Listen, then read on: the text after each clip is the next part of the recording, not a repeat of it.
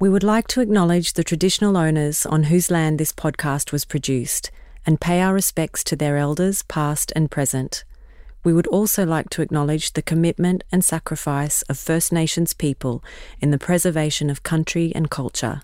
This was and always will be Aboriginal land.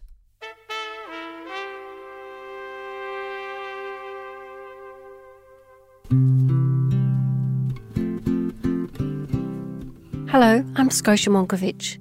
Welcome to Creative Responders, a monthly interview series from the Creative Recovery Network, where we hear from creative leaders, disaster management experts, artists and community members who are strengthening disaster planning through creativity.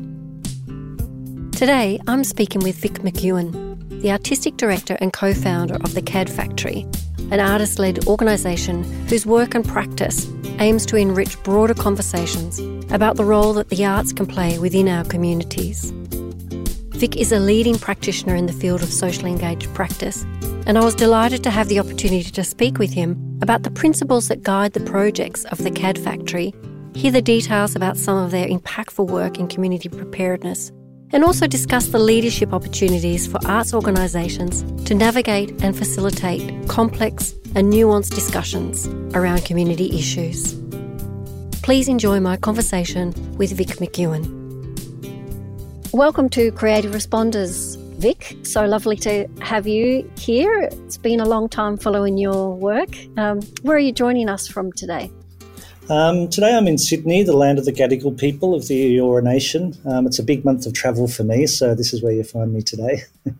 Great. Yeah, I don't know, you've got the chills set in here. I'm on Minge and Brisbane in the Yagara Turrbal country. I'm home today, which is very nice, but we've got those Arctic winds coming through.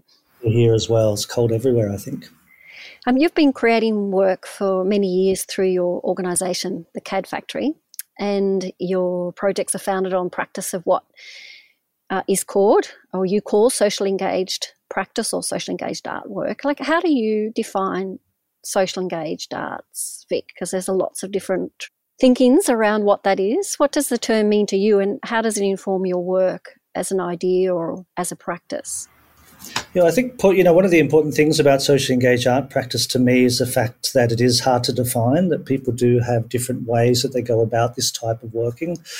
But for me at the moment, the way I'm really deeply thinking about it is that socially engaged arts practice is a meeting of aesthetics with ethics. And so in doing that, I'm trying to, not forget the fact that we're artists just at the service of a community, but trying to understand the real strength that comes from remembering that we're artists and remembering that we're working with humans, and the ethics and the art making that comes from that. So, yeah, really, I think for me at the moment, socially engaged arts practice is a meeting of aesthetics and ethics. It's an interesting term, ethics, so it's not necessarily something that we generally hear about in community conversations, and it's often a term that's used in a very kind of structural way, like an ethics for research or something. Can you explain what you mean by that? Well, I think what I mean is when I am working with the community, and as I'm sure we'll navigate during this conversation, that could be in really diverse ways depending on how and what the project might be. And that, how I understand it is that every step of those projects is kind of a meeting with ethics, so we're trying to navigate when to instigate projects, how to instigate projects, who are the authors of the projects, what are the right processes to do, when do we delve into really tough, potentially traumatic topics, for example, and all of these are kind of present, kind of in every sort of step of the way in a lot of these projects. And so the idea of ethics is really something that we have to be agile about, because we can't predefine it, because we're working with people and these things emerge. And so, therefore, I kind of say that ethics is something that is always present and always to be considered in these sort of socially engaged processes. It's interesting. We did some work creating research, and one of the things that we came up with, this is a research looking at the care for artists, really, I suppose, that work in the front line of communities. And it was very clear to us that there was a dearth of understanding of what you've just explained, like how do we have a kind of context of ethics and how do we understand it from an artistic perspective, but also as a duty of care for the communities that we're working with, and also how do we care for artists who are working on that front line of community engagement, particularly within a trauma context. And I know you're currently running an incubator program around professional development and mentorship for artists who are all wanting to work in this social engaged space, and that some of these things, I assume, are being addressed in that program. Can you talk a bit about the program and how it's going so far? Yeah, sure. And maybe to lead into that, I'll say that, you identifying this idea around care for artists. So, I think about it as, how do we care for artists who are caring for our communities? And I think that it's a conversation that needs so much work at the moment, given that we're caught this idea of creative responding, for example, or arts and health, or the many different forms, that we need to have some more rigorous conversations about how we care for these artists that we're calling upon in these sort of trauma-filled times. So one way that we're doing that as an organisation, and this being the CAD Factory, which is a small artist organisation I run with my partner, Sarah McEwan, and our project officer, Kimberly Beattie, and other people that come in and out of various projects. So we sort of identified over a number of years of running programs that, we were coming across artists that were working in some way that you might think of as being socially engaged. And what all of those artists were speaking about was that they're often, not tied to institutions, for example. They're often out there on their own, defining their own path, which I think, is another way to define some aspect of socially engaged practice. It's often artists defining a kind of new way of working. But these artists were all talking about the fact that they didn't have, for example, a community of practice like the way the visual arts might have or dance might have. And so we thought, given that this idea of socially engaged arts practice is where we're so deeply embedded, in our thinking as people and as artists in our professional and personal lives, that, there was an opportunity for us to say, well, let's develop this community of practice. And so we went out and we sought funding from Create New South Wales, which we received, and now we're in our second year of running this program that's, via application. And really it's for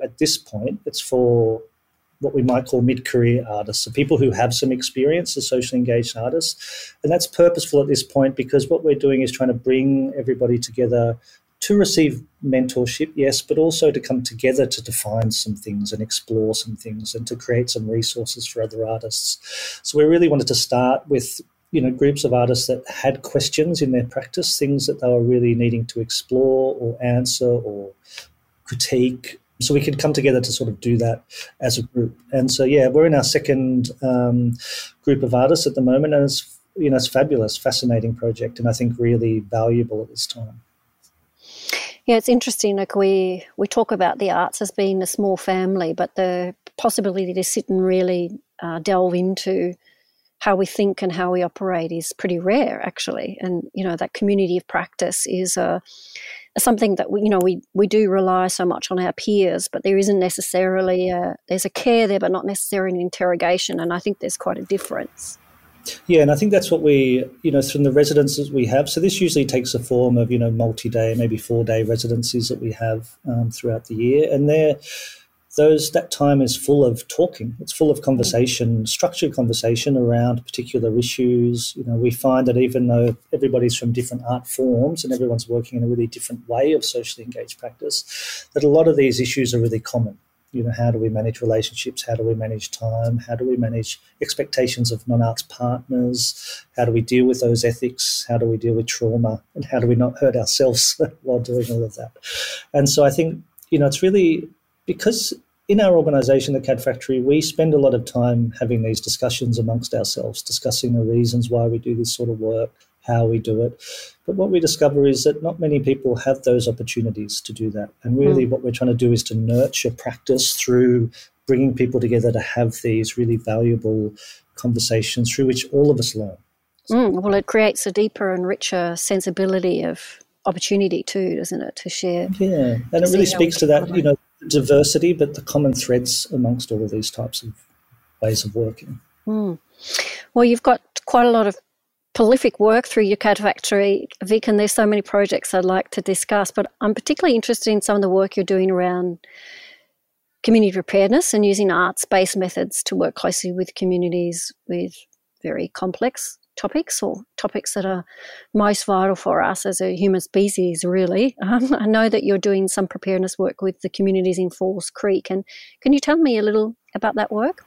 Yeah, sure. So this is, a fascinating project that started pre-COVID, and so it's had a lot of impacts because of COVID, it being across the border in Victoria from where we're situated in New South Wales. So this project really came about from an independent report that the Falls Creek Management, or the entire Alpines Management Committees, commissioned into the potential effects of climate change on the ski seasons in the Victorian Alpine region. And so what came back from that independent report was the potential that within 10 years, so this report came in 5 years ago now, that the ski season could be reduced to only 2 weeks per year. And so that's really astonishing information. And so one of, I think, the amazing things that the Falls Creek Management Committee did was to ask the question of themselves, how are we going to assist our permanent community in navigating this sort of information? They decided that one of the ways to do that was potentially through the arts. And so they contacted us and we started having conversations. So, initially it was led by their understanding that there could be some value through the arts in this, which was fabulous, because what eventuated was a project that was really about saying, how do we take this information that's very practical, it's science-based information, it's a prediction based on science, but also it's such abstract information for people. What does it mean to have no snow? So, what I've discovered in going back and forth, I don't come from a snow-loving history. I don't ski or any of that sort of stuff. And even though I've been to Falls Creek a lot of times now, I've still never skied. I just enjoy being in the snow, working with people. But, so many of the permanent community there have relationships to that place through multiple generations. And so they've been there, many of their ancestors are the founding people of the ski infrastructure there, for example.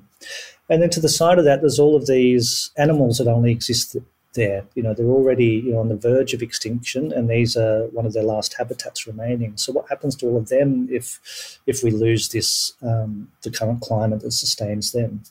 And a great example of that, or an extension of that really, is also the bogong moth, which it's a place where the bogong moth travels to around that region. And it's a meeting place of 3 different Aboriginal groups that would traditionally go there to hunt or to gather bogong moths. So it's a really complex series of questions. And what we discovered in this process is that, the biggest issue I think that has arisen through this navigation has been the kind of the emotional barriers to understanding this information. And so, when we began, I started interviewing lots of older generation people in Falls Creek, for example, and meeting with them and talking with them, and found, a lot of resistance around climate change predictions.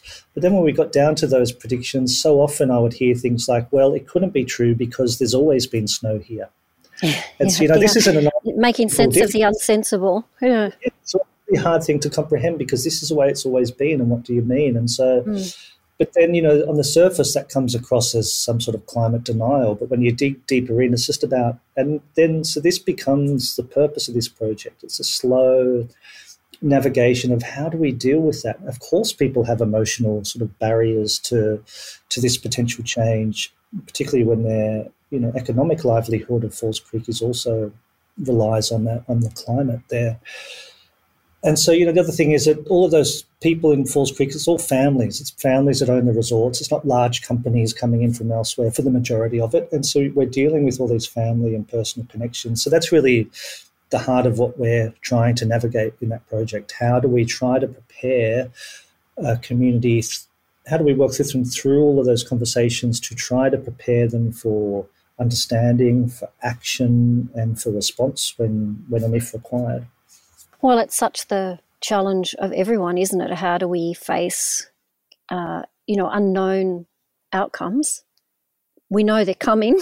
We just don't know really what it is that they will be, or how they will be contextualised in the environment or in our lives. And I suppose that's the principle of preparedness, being ready and flexible so that we are able to be managing whatever comes to pass.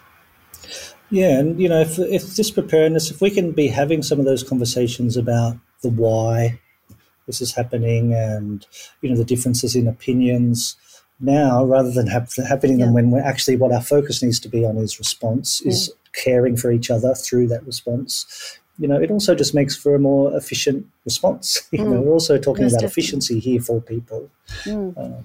There's something about the language, I think that's interesting when you say what is the why, because, in the disaster context, there is still a kind of escalation of language around impacts of climate.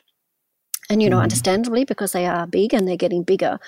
But there is a sense that we need to de-escalate that so that we can see it as a curious challenge rather than something that shifts us into that fright, and we're kind of immovable space. So to have those questions that soften the realities but give us a context that they're manageable in some form.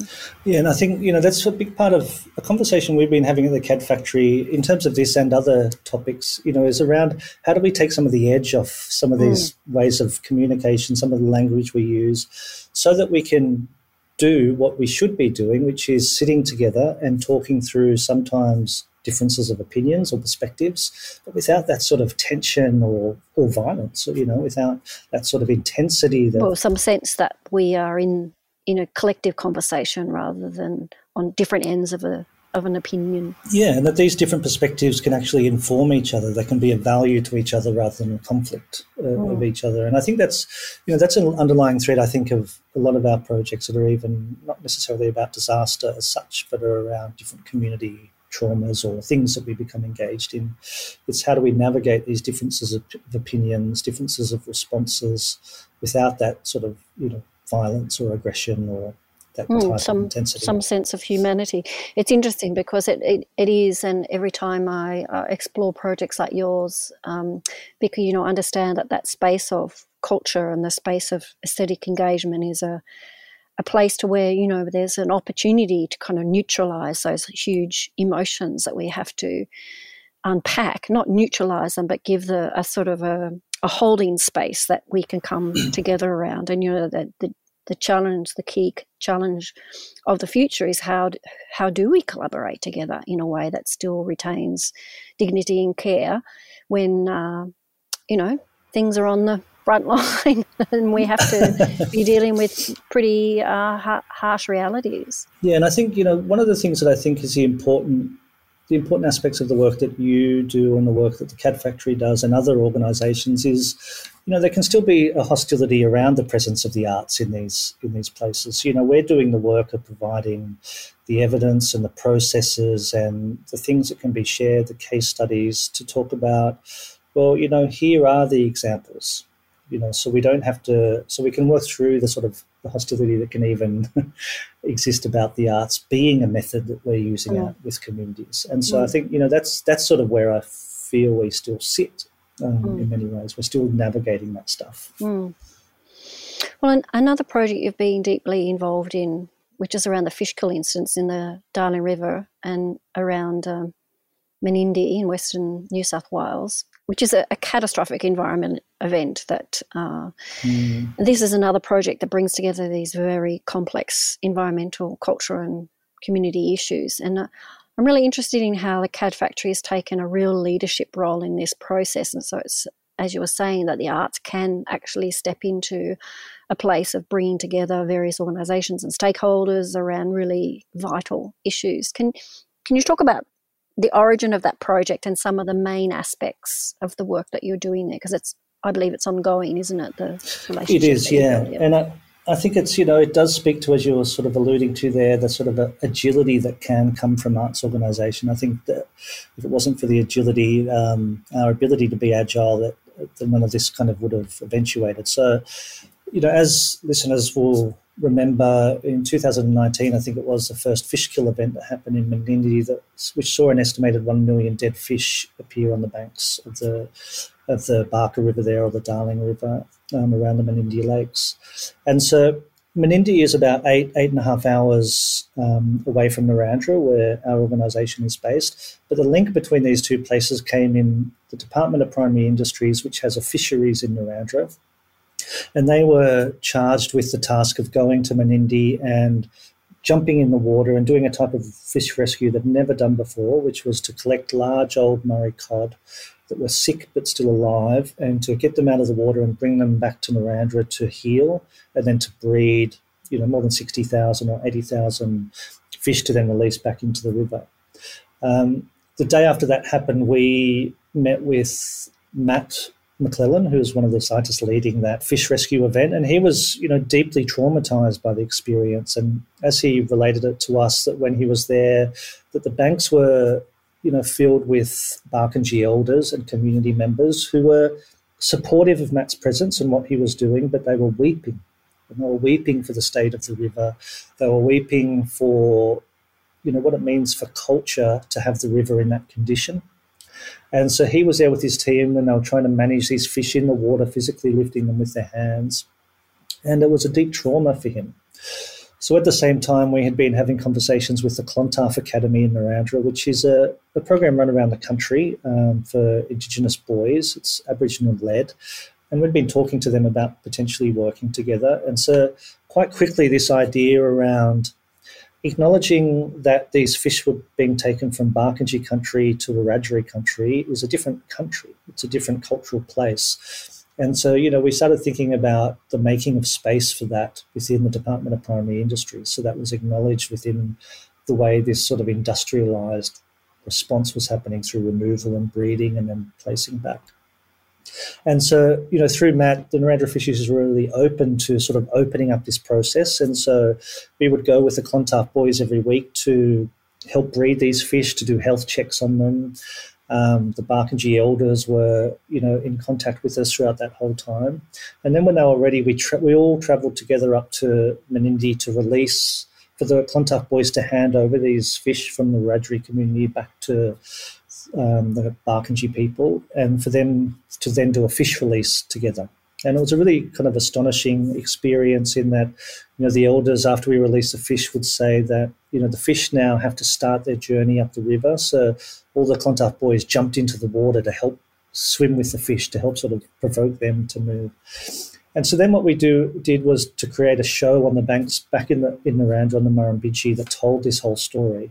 We invited the Barkindji elders down, and hundreds of community came to sort of share in this story of what was really about the arts, science and ancient knowledges all coming together around this unfolding event that was happening, to understand how we explore different knowledge systems about how to manage something like this, how we deal with the emotional aspect, and how we deal with the cultural aspect of what the fish kill meant for the community up in Barkindji country. And so that was, such a meaningful and moving experience for everybody involved. Lots of tears, lots of, just sort of sharing the fact that even though the subject matter of this show that we made on the river was traumatic, that actually what people were experiencing was care, was the idea of care, and people coming together to sort of care through that.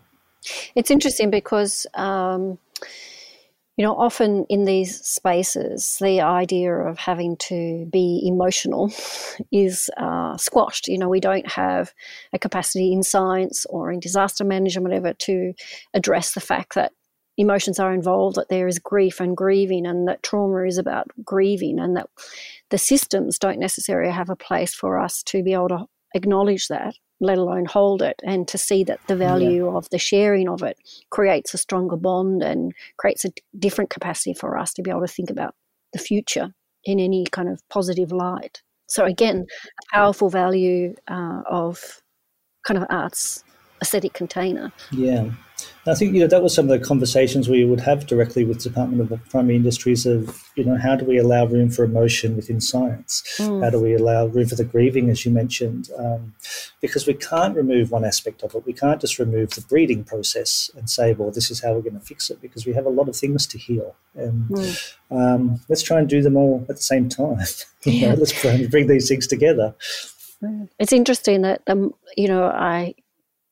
trying to follow these kind of science processes, and often it's surprising, but actually not, that there's a lot of scientists that I know in this field that turn to poetry because they just can't find the ways to language their process as scientists, let alone to be able to explain it within a bigger world context. And so poetry is a way to be able to give some meaning, some way of articulating that emotional weight. And I think, that's what we've experienced with Matt McClellan, the person from the fisheries who's led this response. And, he won't mind me talking about this. He was deeply traumatised by his experience. And I would say my perception is there isn't much space for him in the workplace to work through that, to talk through that, to share that with colleagues. But through this project, he was able to do that. The first day that the Clontarf boys and the Cad Factory went to the fisheries for the breeding, they've got a little theatre there, and so we had little presentations where we talked about and showed pictures of projects we've done. But Matt got up and talked about the fish kill event, and during that process, we had to stop for about 5 minutes because he burst into tears, or he started crying. And so, we allowed space for that to happen, and then we continued the presentation. But at the end of the day, one of the leaders of the Clontarf Academy came up and sort of gave Matt a hug and said to him, that I just want to thank you for allowing yourself to show that much emotion in front of these boys, because you're teaching these boys that this is what we have to navigate in the world, that this sort of emotion is part of our journey, and by holding it up front, by not hiding it, we're learning to deal with it. And so this became a real thing, because then these boys started saying, we have to care for Matt because he's come back with something bad from his experience. So they did things like, in secret painted him this beautiful painting of a Murray cod and gifted it to him at the end of the project as a way to heal him. So this care then started being enacted by these boys on Matt, because of fabulous sort of outcomes that emerge when you set up the right conditions, I think. So many rich relationships there, Vic, in that work, and such care taken. What's the next step with this process for you and for that community? What's happened since then is that a month ago there was another fish kill event. And so, this one, of course, had slightly less media attention, but it was actually worse than the first one. And so, what we're in the process of doing at the moment is having a really quick response to this, because as an organisation we immediately thought, we need to do something to care for this community back in Menindee. And so we spoke to the elders there, we spoke to community and to the fisheries and to the National Museum of Australia, who we've worked with a number of times. And really in the time frame of just a couple of weeks have raised money, developed a schedule, and now we're working towards an outcome on the banks of on the Darling River, the Barker River, on June the 2nd this year. And so, again, I think it's that way that through an agile arts organisation, we were able to gather everybody together really quickly. We're able to, maybe for the first time in this kind of way, say, you need to pay for this to happen. Last time we went and raised arts money, but we don't have time this time.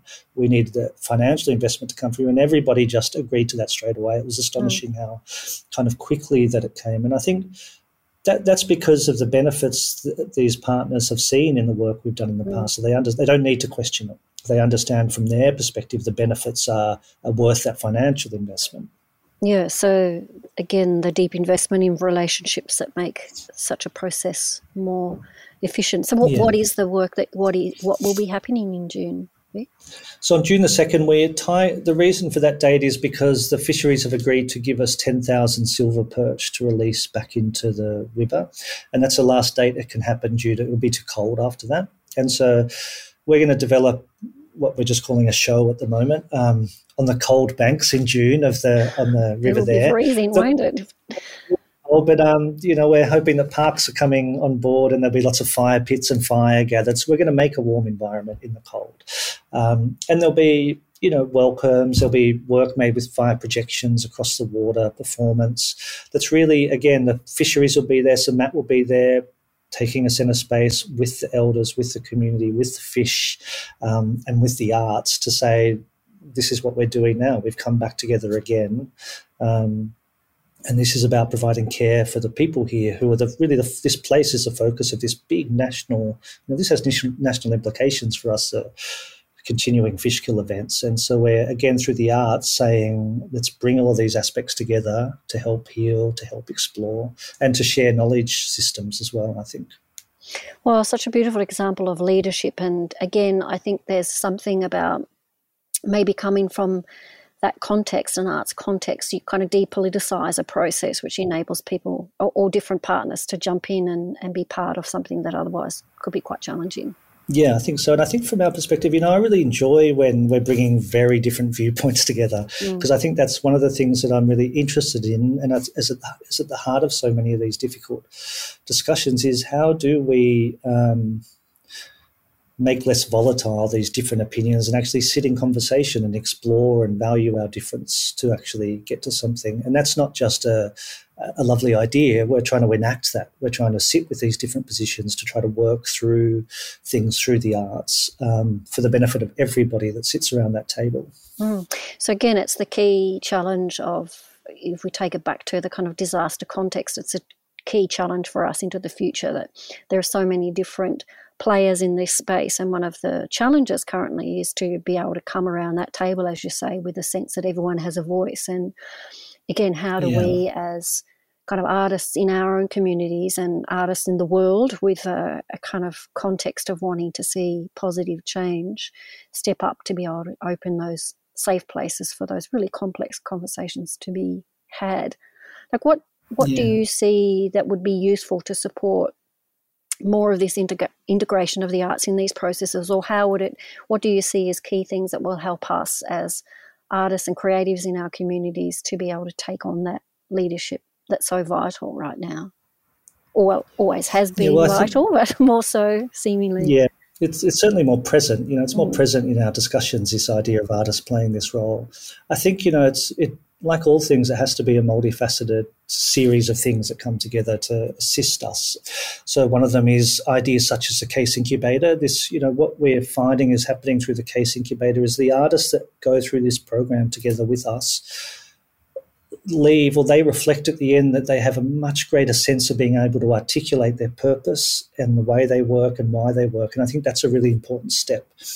What I find, many years ago, I think I made the observation that the resistance you sometimes encounter from non-arts partners, whether that's health, primary industries, wherever, is so we see that as just a resistance to the arts, but it's actually a resistance to just the fact they haven't had exposure to this as a concept. And the stronger we get in articulating ourselves, showing evidence, but also coming across as though we know what we're doing, even if we still have such an open-ended process that's emergent and relational, that we're finding what we're doing, really goes a long way to bringing those partners around. And so I think we develop that through things like the case incubator, things like the work that you're doing in terms of training and case studies and trying to develop this field, because it's also legitimizing it as an area as a way that people work together as a form of making that deserves a community of practice, because there is one, rather than just this really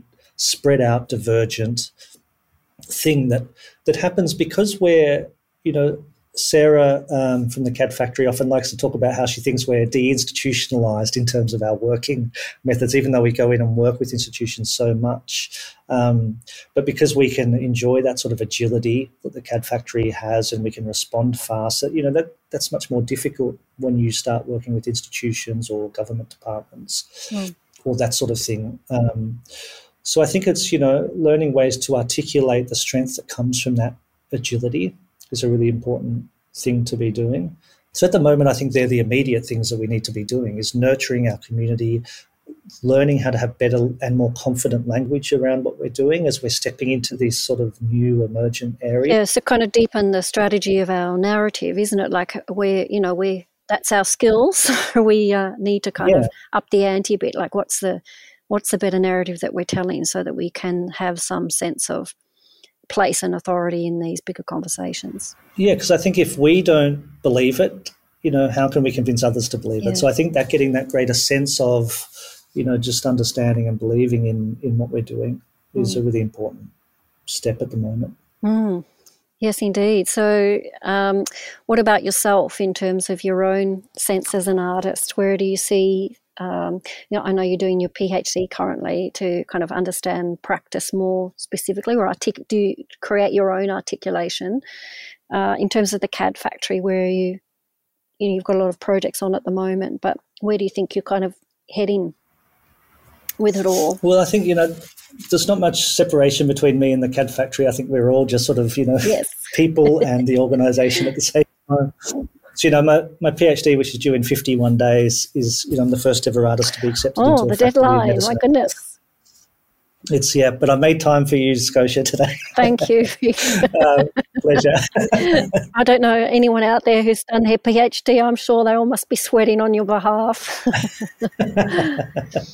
It's good. I'm actually, even though I've had extreme existential crisis along the way, I'm really enjoying the way, because I'm, positioning it within health. So I'm enrolled in health as an artist. So I'm trying to maintain my position as an artist in this faculty of medicine and health. It's really, it's doing something really great for my practice and my process, which is, as I've been saying, learning to articulate with confidence, because the research is there, the bodies of work are there, we see these, and also what's just as important, we feel the outcomes of these things out in our communities. And so I think, I see that the CAD Factory is really interested in leadership around this area of socially engaged practice. As we hear this more and more, one of my fears, and it's just a little fear, is that, if institutions, that as the idea of socially engaged practice, takes a stronger hold within contemporary arts, that as this sort of field is developed, it's really important that the voice of artists who have been making work in this way for a long time is there as we start trying to define or even build frameworks or whatever people might attempt to do.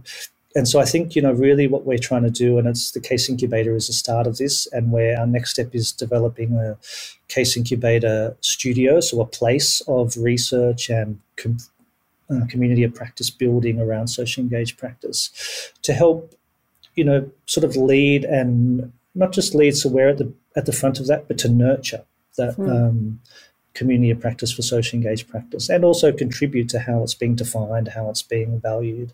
And it's true, like, to remember the voice of our elders in a way, because, there's been such a long heritage in Australia around this work, and it's been called different things at different times, but there's a kind of been a thread of really deeply strengthened work that we, I certainly have built my practice on, and I'm so deeply grateful for those elders. Yeah, because it's a knowledge that sort of got us to this point, and now it's being developed in new and emergent ways. Well, thank you for your time, Vic, and sharing your work with us. As I said at the beginning, it's always been such a pleasure to kind of follow what you're doing, and looking forward to engaging much more, and particularly in that beautiful sense of nurturing our artists and the possibility of this work in the future, and particularly the strong need for leadership, which it's so great to hear you talking about. So where can people find you if they'd like to know more about what you and the CAD Factory and your projects are? Well, there's a CAD Factory webpage, cadfactory.com.au, and that's, great. We try to maintain quite a good archive of projects, which we started because a lot of our work was in remote regional locations, and we thought, well, if we don't archive it, the city-based arts institutions won't know about this type of work. That's or others right. that aren't here won't know about this type of work. So documentation became essential. But now it's great looking back at it, because it's helping us to understand our story and our journey and what we are as artists, because we started as musicians, and slowly these changes just happen. And so we're still on a really big journey in terms of our individual practice and how that informs the CAD Factory and how we work and how we want to work in the future. So the webpage is sort of great for that reason, I think. Thanks so much, Vic. Well, good luck with that 52 days, and look forward to reading the 51 outcome. days. 51 and counting. I'll send you a copy. Okay. Cheers, Vic. Thanks very much.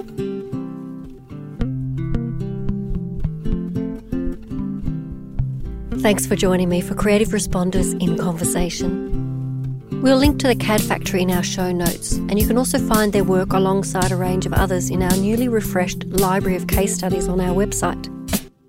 You can find us at www.creativerecovery.net.au. That's also where you can find our latest news, resources, and all of our past podcasts and transcripts for each episode. This podcast is produced by me and my Creative Recovery Network colleague Jill Robson. Our sound engineer is Tiffany DeMack, and the Creative Responders theme is composed by Mike Esquire. Thanks for listening.